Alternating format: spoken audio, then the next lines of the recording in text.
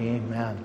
Amen. Such a profound song and simple in its truth and yet so amazing. Let's take our Bibles and let's head to the book of Job. If you're unsure where that is, it's close to the book of Psalms and it's spelled J-O-B like job. You head there. We're talking about this study and we're embarking upon it. Haven't done anything in this for years, but I wanted to embark upon the book. There's writings sometimes that people put, whether they be cartoons or other incidents of life and circumstances that sometimes are humorous.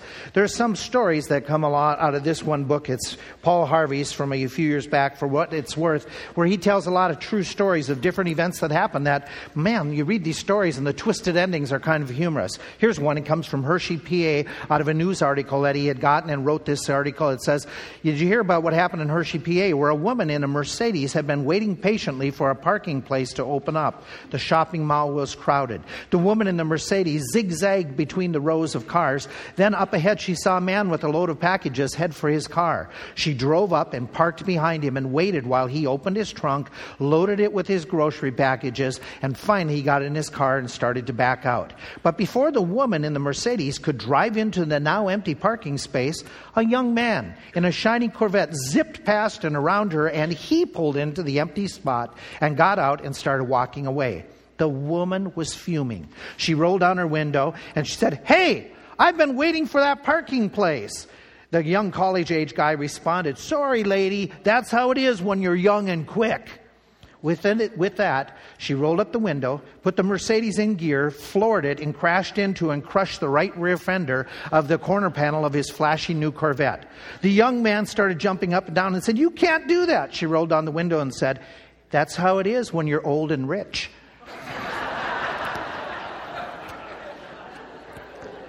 Joe Griffith wrote about a true story that happened down in Fort Worth Airlines.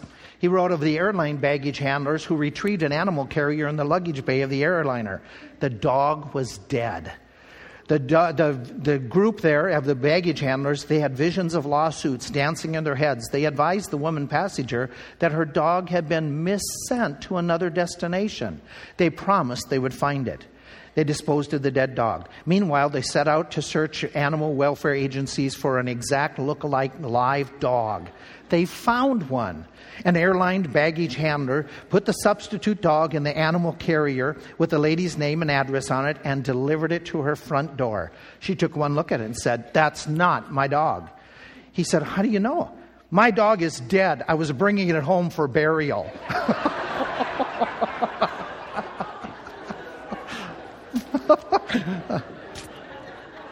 Raleigh, North Carolina. A state cop stopped an obviously drunk driver. While he was ticketing the man, there was a multi-car accident on the other side of the divided highway. The highway patrolman told the drunk, "Just wait here." The patrolman went across the highway to sort out the accident. After a while, the drunk figured he had waited long enough. He drove on home, told his wife that if anybody should come and ask, that he's been in bed with the flu all day long. Within an hour, 2 state patrolmen appeared at the home of the drunk driver and asked to see him. He came out of the bedroom wrapped in a robe, coughing and wheezing. The patrolman asked if he had been out driving that evening. He said, "Nope, I've been sick in bed all day." They apologized for bothering him. They asked if they could take a look at his car. The wrapped-up drunk escorted them to the garage, opened it up, and there sat the highway patrol car with the blue light still flashing. Those are true stories that have a humorous ending. We want to start into a study on a true story that, though it seems almost too incredible to be true, it is. And it's not one that has what you and I would say necessarily happiness going all the way through. It's the book of Job. There are some of you that may be like many of those writers that talk about Job. They say, wait a minute, how do we know this book is real? How do we know that it's true? Some doubt it for a number of reasons. It's classified as poetic literature. Therefore, poetry isn't always real. It's symbolic and fanciful, some would say. The nature of the story, some will look and say it's just too implausible that somebody would have all the difficulties in one day that they lose everything. They lose all of their possessions. They lose all of their 10 children in one singular day. That seems just too far-fetched. And then when you read the last chapter, everything is restored.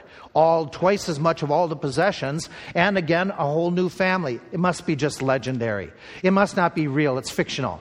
There are some who would do a little bit more in-depth study, and they'd say there's a number of Hebrew words that appear in Job that don't appear in other books of the Old Testament. That is true. There are some. And so they say, therefore, it must not be true. It must be made up. There's the absence of any reference to other Old Testament characters. There's never a mention of people like the Noahs or the Joel or like the Abrahams or like the Moses or the Daniels or the Ezekiels. And therefore, it must not be true. There's no other historical references to characters. In fact, in the story, Job does things that isn't typical Old Testament from Moses on, which is the bulk of the Old Testament. From Moses on, who made offerings? What group of people were those who were supposed to make sacrifices? The Levites. Well, in the story of Job, we read in chapter 1 that Job, who we don't know as a Levite, he's never identified, he's making his own family sacrifices. Therefore, it's not consistent with some of the law, which is the bulk of the Old Testament, must not be true. And then there's the American concept that when you read the very first few words, you read, there was a man in the land of Uz. What comes to your mind? Oz. And therefore, it seems too fanciful and seems fictional, and some have discredited it for that one phrase that it sounds like we're talking about the land of Oz. And so some will just debate and they'll just discard the book altogether. Let me suggest something to you, some facts that you should consider if you're going to come to the book with a critical eye. Number one, it is probably the oldest book written in the Bible. It was probably written even before the time of Moses doing the writing of the Genesis, Exodus, Leviticus. And so Job is probably penned way before any other Old Testament book is penned, which then helps us to understand why certain words were used earlier in that historical time period than later on. Our language, we change words as time goes by. And we drop words. Therefore, that's not an outstanding or a problem. That also explains why it doesn't mention any of the other Old Testament characters like Abraham and Moses. They hadn't been born yet. It also helps us to understand why he is making sacrifices for his children, because there is no Levitical system that comes years or generations later. Something else, Job is mentioned as a real character in other biblical literature. He is mentioned in Ezekiel, and he's put in the same sentence as a Daniel and a Moses. And if those were real characters under Ezekiel's understanding, then so is Job. In the book of James, chapter 5, we read about the patience of Job. And so if they are not real, if he was not a real person, why would these other writers assume he was? Under the inspiration of Scripture and the Spirit of God moving in Scripture, it seems very clear that God understood Job was as real as Daniel and Moses, and he was a real character that's an example to us. When we talk about Uz, that some say, how do we know there was a land of Uz and it's not Oz? Well, Uz is a grandson of Shem, great-grandson of Noah, and it was very typical in the Old Testament era. It's typical in our era that at times we name cities and towns after heroic figures. So to say the town of Uz couldn't be real because it's an odd-sounding situation or name, well, that's a person who lived and could have founded it. In fact, it is mentioned in other scriptures where we read in Jeremiah that he talks about the city or the land of Uz and compares it as being in the region of, at his time, the land of Edom. So to say that nobody knew about Uz, that's not true either. That's just not considering the facts. And then when we look and say, well, poetry, it's poetry, how can you really trust poetry the same as you can trust historical literature? They didn't write poetry. You have to understand Hebrew poetry. Don't think about American, English poetry, where we might be using symbolism and allegories to an extreme extent. In Hebrew literature, when you say poetry, you're talking wisdom literature. And the wisdom literature is talking about some real truths of life, such as Proverbs and Psalms. And that doesn't mean it's not real. It just means it's written different, but it's giving real life situations. That's giving us real life lessons. And in fact, it's going to deal with probably the most ancient of lessons, which makes perfect sense why you would have this long book talking about and trying to answer one of life's most profound questions: why is there suffering? Because there's always been suffering ever since there's been people walking on planet Earth. And so it would make sense that you would have this lengthy discourse talking about why do we suffer? Why do we suffer? And so with that background information, we come and we start with the very beginning of the verse, and it starts off with a way, and it's interesting how the first 2 chapters are divided. You have this phrase, and there was a man, and there was a day, and there was a day, and again there was another day. It seems like just a very natural way of looking at different scenes that take place. And the very first scene in this story and giving background is it's introducing us to Job. And it talks about there's this man, there's this guy who lived in the land of Uz. And it gives us some background information, and it tells us, before it gets into a story, what type of person he was. And it gives us some details into his life. It doesn't tell us about his parents. It doesn't tell us about his nationality. It doesn't tell us about any of his background. It just jumps in and says, here's what this man was like. Now, I want to explore these first few verses, but I don't want to take them right in order. For a simple reason you'll see as I unfold it. But I want to describe and point out this is what this man is like. Let me read it, and then let's highlight a few thoughts. There was a man in the land of Uz whose name was Job. That man was perfect and upright, and one that feared God and eschewed evil. And there were born unto him 7 sons and 3 daughters. His substance also was 7,000 sheep, 3,000 camels, 500 yoke of oxen, 500 she-asses, and a very great household. So that this man was the greatest of all the men of the East. And his sons went and feasted in their houses, every one on his day, and sent and called for their 3 sisters to eat and to drink with them. And it was so, when the days of their feasting were gone about, that Job sent and sanctified them, and rose up early in the morning and offered burnt offerings according to the number of them all. For Job said, it may be that my sons have sinned and cursed God in their hearts. Thus did Job continually. Here's what I find from the man of Job. Before we get into all of the lessons and what he suffered, let's remember this. He's rich. He's rich. That's important to this story. That doesn't mean that, rich means you're right with God, but in this case he was.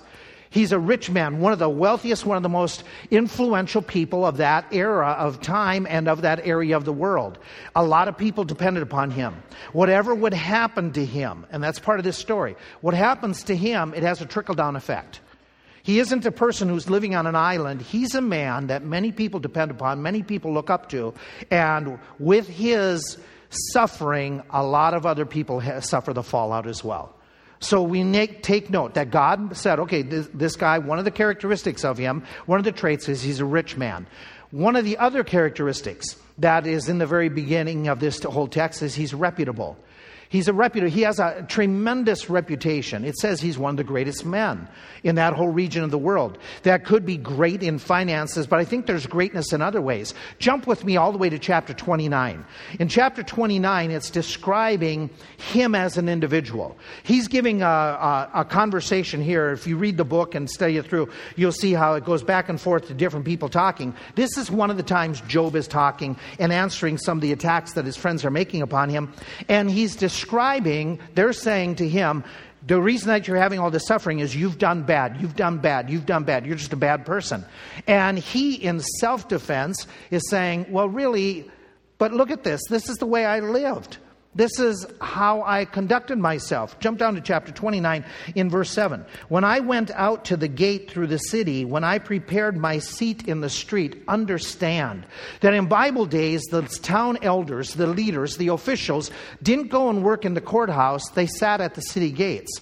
And so he's talking about, he's letting us know, like all the way up to the book of Judges. Here he is. He's a leader in the community. People looked up to him. People followed him. He was an influential guy. He had a reputation that he was, if we could throw it out this way, he was elected as one of the top people in the city, in the town, in that region because of his reputation. He's well respected. You read the whole section here. The young men saw me and they stepped back. Hid themselves isn't the idea they were afraid of him. It's the idea if they were standing there and they were talking, when he came, they would give way to him. They would step out of the way for him. The young men saw me, they would step back. The aged would rise up. They stood up in my presence. The princes would stop talking. They laid their hand upon their mouth. The whole idea here is that he was influential. They would listen to him. The nobles held their peace, their tongue cleaved to the roof of their mouth. When the ear heard me, then it blessed me. And when the eye saw me, it gave witness to me. People heard me. They listened to me. They looked to me. He's not bragging. He's stating a fact. that he had a reputation in the community. In fact, he goes on, he says, part of the reason that I had a reputation, look at verse 12, I delivered the poor that cried and the fatherless and him that had none to help him. Do you remember in Bible days, the judges would be the ones that the poor people would come to, the widows would come to, and they would say, help me. Help me in my case. Help me to settle this dispute. Somebody is taking advantage of me. Somebody's not taking care of me. He's talking about him being a judge. Him hearing cases, if you would. He's an individual that people would run to and seek help from. And so he goes on, when I delivered the poor, the fatherless, they cried, and him that had none to help him. I was there. The blessing of him that was ready to perish came upon me. I caused the widow's heart to sing for joy. He goes on, he says, I put on righteousness and it clothed me. My judgment was as a robe and a diadem. In other words, I didn't take bribes. In other words, when I judged, I was righteous and fair. I wasn't persuaded by people's looks or what they could offer me. He goes on, I was eyes to the blind, I was feet to the lame. I was father to the poor, and the cause which I knew not, I searched out. I operated with justice and fairness and understood. I broke the jaws of the wicked, and I plucked the spoil out of his teeth. So here he is describing himself. And he goes on and he says, and when I gave counsel, not only when I made decisions, but I gave counsel, I was sought after. In verse 21, he makes the comment, unto me men gave ear and waited and kept silence until my counsel. And they waited for me as for the rain. They opened their mouth wide as for the latter rain. What I said was going to nourish them. It was going to help them. If I laughed on them, let me rephrase that. If I smiled upon them, if I showed them kindness and pleasure in them, They were amazed. They were kind of caught off guard. They believed it not. And the light of my countenance, they did not cast them down. In other words, I was an encouragement. I was respected. In my counsel, and when I would say to somebody, listen, you're doing a great job, that really picked them up. That's the type of guy I was. You know, that people would look to me. They would seek me out. They would want to get my encouragement. They benefited from him. And then he ends up this chapter, and he's describing in verse 25, I chose out of the way I sat chief and dwelt as a king in the army, as one that comforts the mourners. And so he's saying, I had a reputation. I was an influential person. Again, he's not bragging. He's stating a fact. That this is what he used to enjoy. I was an individual who was upright, who was honest, who people sought after. I was a blessing to them. I wasn't a crook to them. I wasn't taking advantage. I had a reputation of being right and treating people well. And then he goes on, we describe him this way. He's righteous. Now, in the story in Job 1, this is the first thing that's mentioned. I've made it the third. But that's because righteousness to God was more important than the wealth. Righteousness to God was the most important characteristic. He was righteous. The word is tam in the Hebrew. It's the idea of being perfect. It's blameless before God and men. It has the idea of what's on the inside of a person. That it's used of Abimelech. When Abimelech is tricked into taking Sarah into his harem, and all of a sudden there's the illness coming upon the people in his household, and God comes to him and says, you took somebody else's wife. And he says, I was innocent. I didn't know. The man Abraham told me a lie. The word innocent is what's used here. On the inside, I was right. I did what I thought was best. I was upright. I didn't try to do anything wrong. Zerubbabel uses this. When he's saying, will you be honest in promising me, if I protect you, that you will give me these rewards? And he uses the word, when he's the idea of being honest and hold your word, he's using the word tam. So it has the idea of somebody who is inside. They're not a hypocrite. They're not deceiving others. They're not saying one thing and doing another. Job today, if he came to church, would not have a secret life that nobody would know about. He'd be inside, outside. He's righteous. In fact, the next phrase that's used of him is the idea of what's on the outside. What he's like on the outside. I'm going to use the word real. Where you read in the original, or in the English, upright. The idea here is the idea that he's straight. He's straight. He's level. And it's dealing with not the inside, but how you treat others. In other words, what he was on the inside, he was also on the outside. He was straight. He was real. He wasn't make-believe. He practiced what he preached. He wasn't one thing on Sunday and in front of a group, and then on Monday, Tuesday, Wednesday, Thursday have business. Totally different. That's not him. In fact, if you look at him in chapter 31 of the book, he's again, somebody else has attacked him, and they said, you must have done something wrong to your employees. You must have treated others. Look at chapter 31.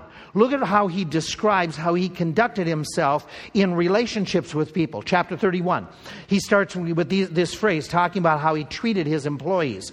It says, If I did despise the cause of my manservant or maidservant when they contended with me, what then shall I do when God rises up and when he visits? What shall I answer him?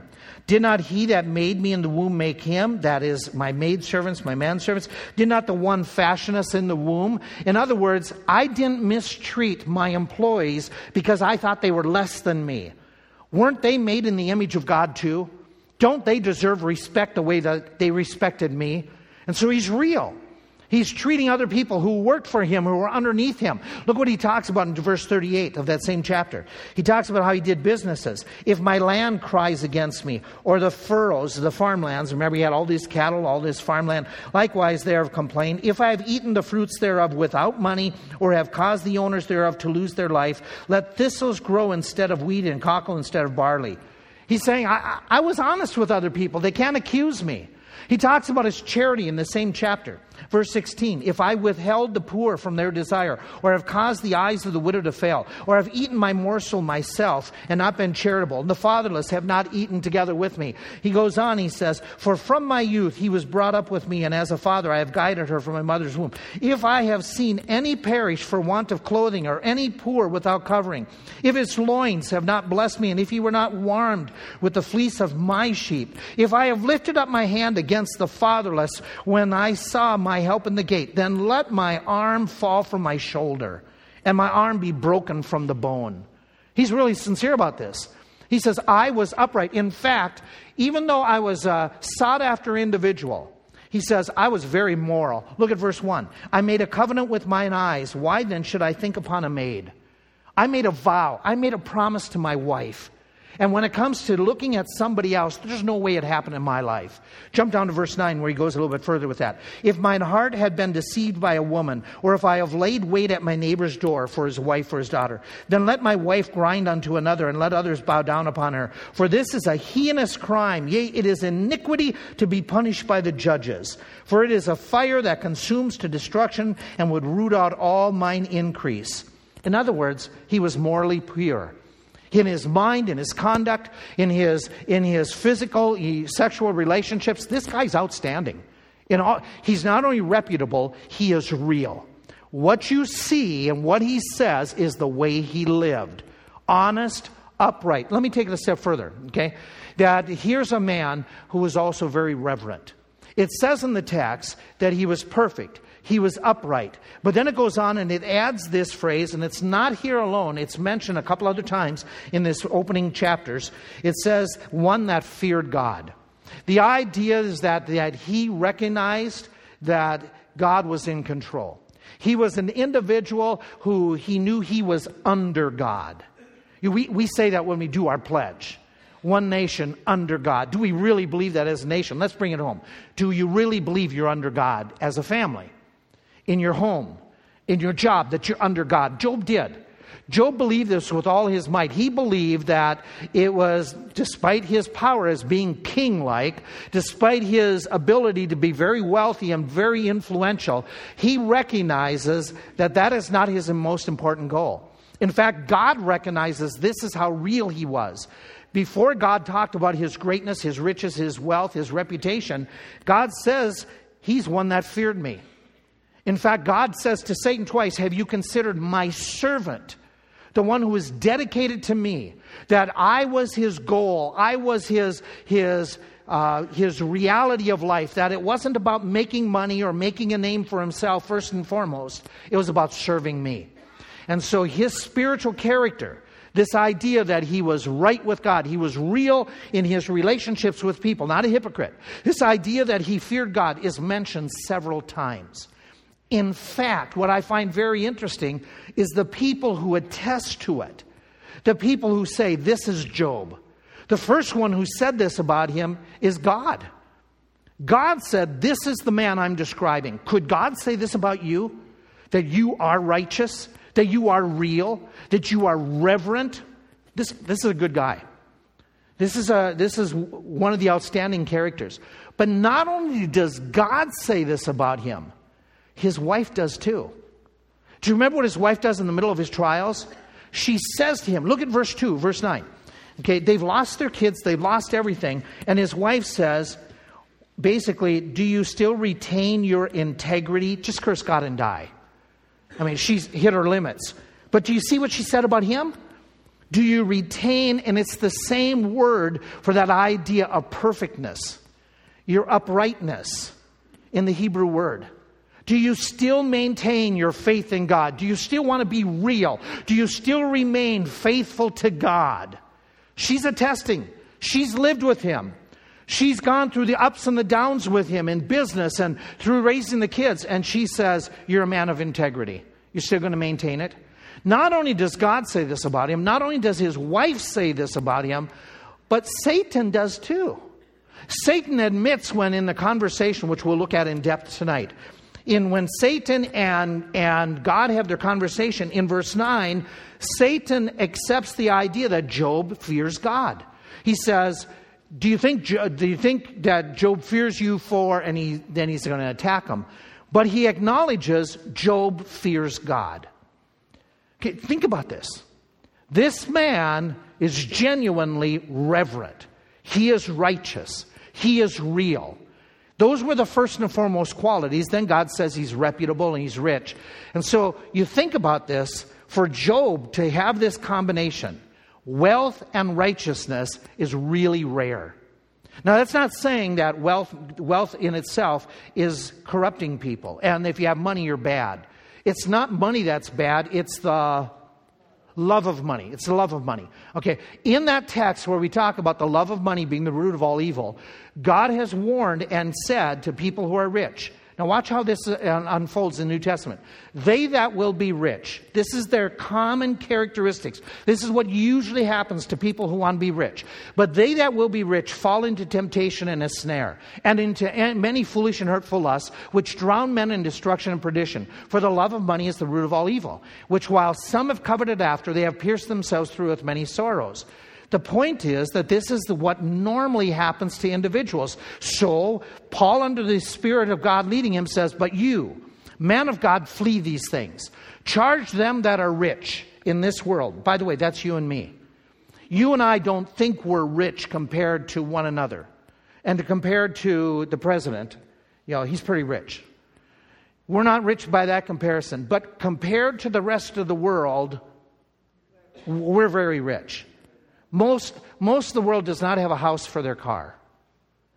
Okay, we do. We call them garages, but they're a house for the car. Most of the world doesn't have all of the things that we have. So this text really is directed to you and me, even though we don't think we're rich. But thou, O man of God, flee those things. Charge them that are rich in this world not to become high-minded, nor to trust in their riches, but in the living God, that they may do good, that they may be rich in good works, ready to distribute, that they be charitable. Now that's the warning in the New Testament. Think about it, the statement that this is the way that happens for most people. Money consumes. Money and wealth and possessions, they take over. Not Job. Job was very unique. He's unusual. There was other godly men like this in the Bible. Job is one of those cases that he did not fall into those foolish and hurtful lusts. That he was upright, that even though he got a lot of things and possessions, he retained his uprightness even as time went by. You know what strikes me even more? Is this thought, is that he had this spiritual focus. He had this balance in his life. He had this reverence for God even when things were going good. What I mean by that is this. Most people turn to God when they face a crisis.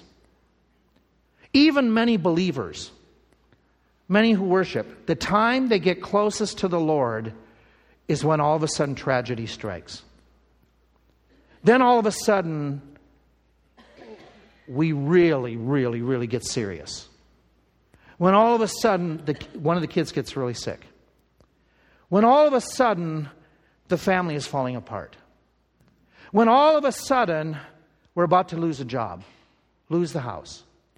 When all of a sudden, your health is put on hold and everything is ready to collapse. When all of a sudden, you suffer death in your household. It's amazing how we become more serious about spiritual things when there's a crisis. Job was totally different. In Job's life, he is so serious about God even when there's no crises.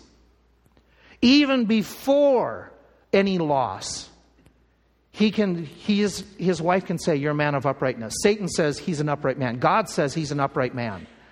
He's an outstanding individual. All of his description comes before he faces difficulty. If somebody wrote your biography today, would they start with spiritual characteristics? Like God did with Job? Would they be able to say this and your family sit there and say, "Amen, reverent, upright, real. What you saw at church is what we got at home"? Is that true? That's the type of person Job is. I think God is writing all this because he wants us to know that Job didn't deserve, because he did bad, what's going to happen. It's not punishment. Well, that's for the further on conversation. Let me give you something else about him. He's resistant. He's resistant. The text says he eschewed evil. That's old King James English. It's kind of a cool word. It simply means he shunned evil. He shunned it. He got away from it. He didn't damper and tarry and get as close as he could. Despite all of his prestige, all of his popularity, despite all the attention other people gave him. Just think about it. He probably, as a celebrity, had people throwing themselves at him. Maybe he could have had some ladies throw themselves at him. He eschewed evil. He stayed far away from it. He's an individual that maybe some came and they said, rule in our favor. Help me out and I'll give you a little bit of a bribe. Stayed far away from it. He's an individual that he did not get involved with the appearance of evil. He was an individual that he wouldn't say, well, what's right with this or what's wrong with this? He would say, what's right with this? He's an individual that to him, dabbling in dishonesty, dabbling in cheating, dabbling in being corrupt in any way, shape, or form, lying about somebody, being vindictive. It was like an individual who has an allergy to bees, they'll stay away from the bees. Individuals who have a nut allergy, some here do, stay far away from it. They don't want to get and say, well, let me just roll it around in my hand and I'll just see if I can smell the peanut. No, they stay far away from it because it's dangerous. That's the way Job operated. He's an individual who was resistant. He didn't play with evil. He stayed away from it. Let me put something else about it. This to me is probably the most convicting and challenging of all the characteristics of this man. I don't know what other word to use, so I'm just throwing it out to keep an alliteration here. He's a revivalist. Some might say he's a reformer. What I mean by that is, how did he deal with his family? How did he operate with his family? He wanted them to have perpetual revival, to be right with the Lord. How do I know that? It says he has 7 sons, 3 daughters. At the time of the story opening up, there was this man. These kids are growing. They're out of the house. How do I know it? The text says. The text says that they are feasting in their own houses. They are hosting their own times together. That they would invite one another. It says on his day. Is that they got together on each and everyone's birthday? We don't know. We don't know what it means by on his day. But it could be that when they got together for a birthday, so there's 10 kids, they got a lot of birthday parties to go to. The family's getting together on a regular basis. They're inviting to their homes others. And so they're on their own. They're adult kids. We don't know if there's grandkids. We don't know anything about that. But we know that they're adult kids at this point. And they're hosting these parties. The text says Job sits back and he hears about his kids getting together. And as his kids are getting together, he's thinking to himself, maybe they've offended the Lord. So I'm going to offer a sacrifice for them. I'm going to be praying for them. I'm be holding them up before God that they would remain pure and upright. Interesting. Interesting that he would do this. And it says he did this continually, if you look at the verse. He did this on a regular basis. When it comes to his kids, he's a revivalist. He is really concerned. What this teaches me about Job is this thought, is that Job, as a parent, as a businessman, as a successful businessman, successful parent, that he's raised them up to the point that they have their own homes, that they're able to manage for themselves, it shows me his spiritual values. What I mean by that is this, is that Job cared mostly not about their homes, not about their chariots. It doesn't say that he was focused more on how much money they could make or what job or career that they had. His most important concern about his kids was their relationship with God. What was their condition? How right were they with God? It teaches me that Job valued prayer, valued time in prayer, that he would take the time with all of his busyness and other obligations to say, I am on a regular, repeated basis going to take time to pray for my kids. He valued prayer. He valued their souls.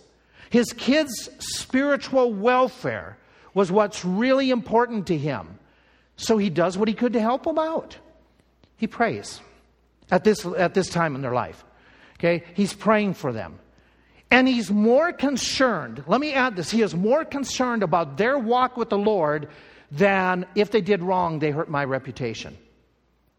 He didn't care about the Burgraff name. What would people think? He cared about what my kids would do in their relationship with God. Not how other people viewed it, how did God view it? In fact, he says, look at the text. He says, maybe, watch how he's so specific. It may be that my sons have sinned and cursed God where? Where? In their hearts. He is concerned about their attitude towards spiritual things, about their personal walk with the Lord, his spiritual values. Can I add to that something else? His discernment. As a businessman, as a parent, look how discerning he is. Look how wise this man is. He knew, because of the sin nature in his kids, that they could possibly do wrong. He wasn't a blind parent. He wasn't one who said, my kids would never do something like that. My kids are always good. My kids never. Now, some of you have kids that are always good. God bless you. The rest of us, envy you. But the reality is, any one of our kids could do anything because of their sin nature. That's a reality. Job was smart enough to accept it. To say, my kids might have a problem with the Lord. My kids may have offended God.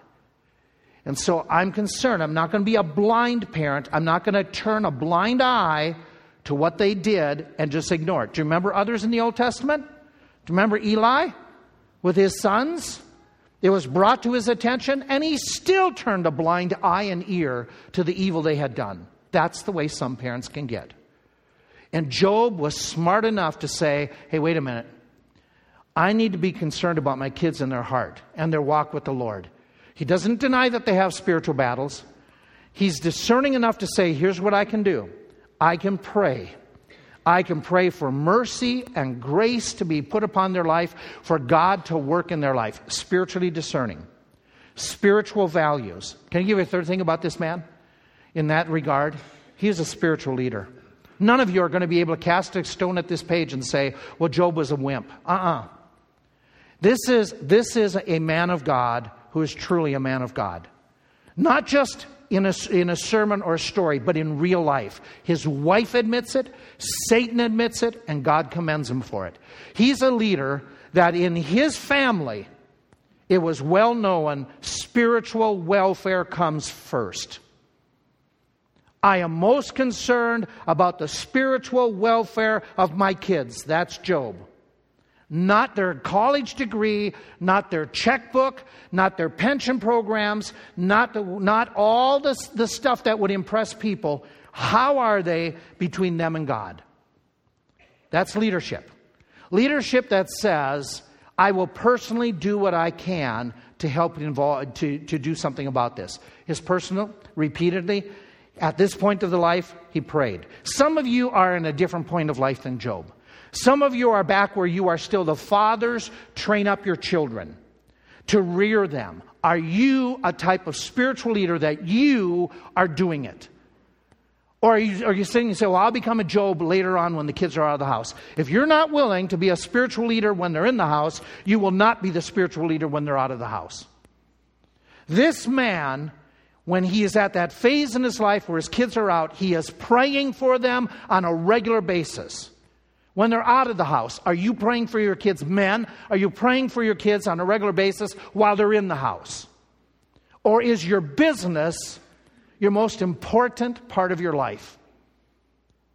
Is your career, is your house your most important part of your life? Not with Job. Job is one who's a revivalist. Spiritual values, spiritual discipline and discernment, spiritual leadership. Is that you? Should be. It should be. He's the type of dad who is a godly example. Even his closest members could say this is what he is. He was like this. It was real. And he didn't wait. I remind you, he didn't wait until things got bad to be praying for his kids. He doesn't even know. He says maybe they have hurt the Lord. Maybe they offended. He doesn't know. But he's praying. He's praying when things are going good. Is that you? Something else that strikes me about this man. He's resilient. He's resilient. What it is in this text, it talks about how he, as an individual, and we already read about this, just moments ago when his wife says to him, she said, do you still retain your integrity? Curse God and die. That is where we're going to get to some of the story tonight and then next Sunday, where all of a sudden things go strangely awry for him and he doesn't know why. That's the gist of the book. But in the midst of all those struggles, here's what he does.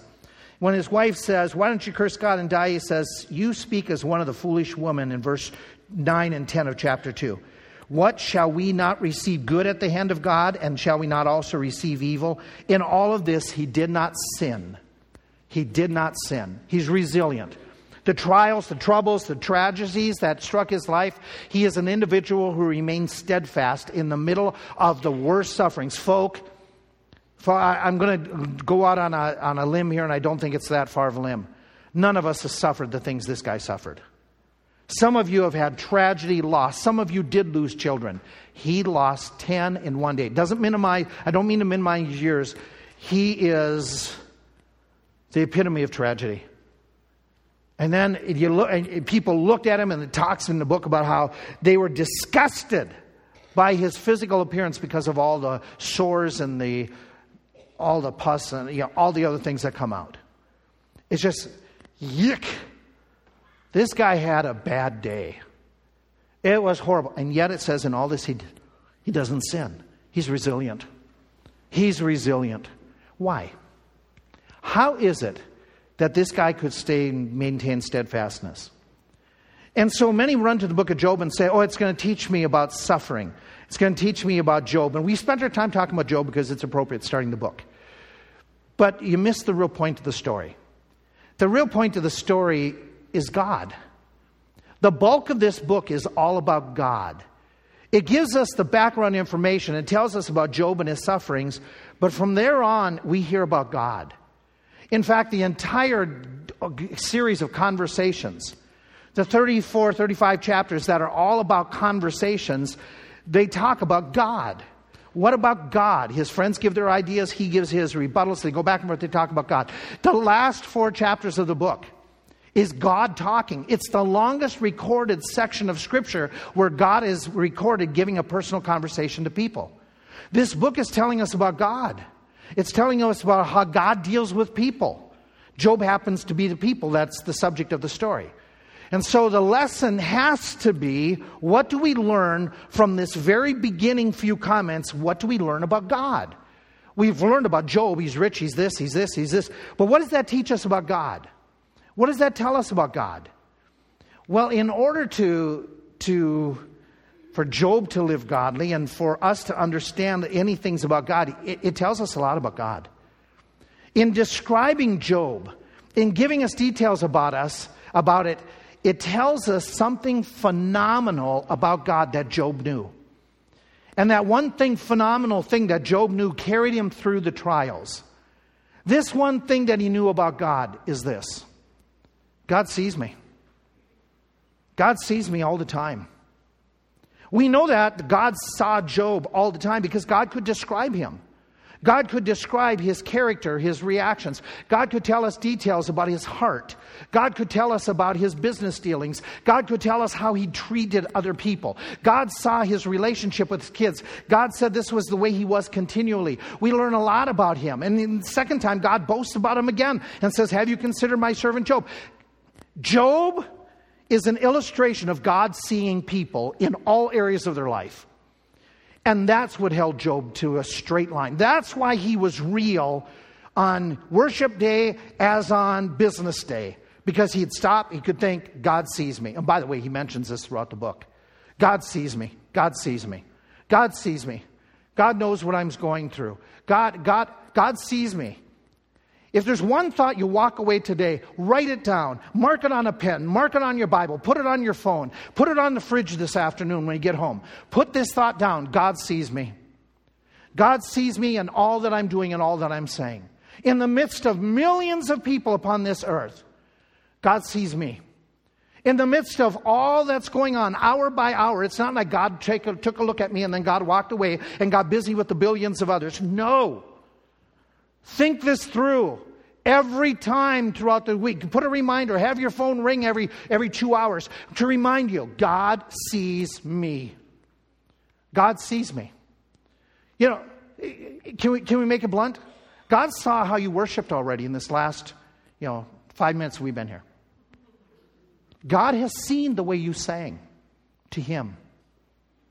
God saw how you responded. God sees the computer sites you go to. God sees and hears the words you say coming to and from church. God sees everything. He knows what you're putting on Facebook.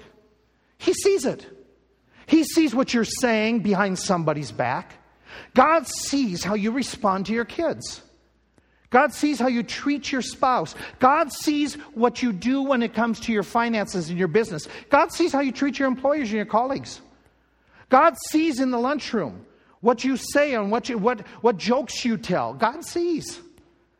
God sees exactly how you respond. God sees what you're going to do this evening when it's worship time. God sees when your Bible sits there and collects dust. God sees. God sees us all the time. He knows what we're doing. He knows what we think is of value. God sees. Are we therefore real? Are we resilient? Are we therefore righteous? If you remind yourself, I would think this would make a profound impact on our life throughout this week. That God is watching me. God is seeing what I'm doing, what I'm saying. So with that in mind, God sees me, then you and I have to admit, He knows what's in our heart right now. He knows exactly what's really in our heart. With that in mind, He knows if we're right with other people right now. He knows how we've treated people this week. He knows if we're holding an animosity. God sees. He knows what you are like when nobody else here sees you. He knows your secrets. He sees. He knows if you're right with Him right now. God sees me all the time. Every moment. What's He see in your heart right now? What does He see? Heads are bowed and eyes are closed.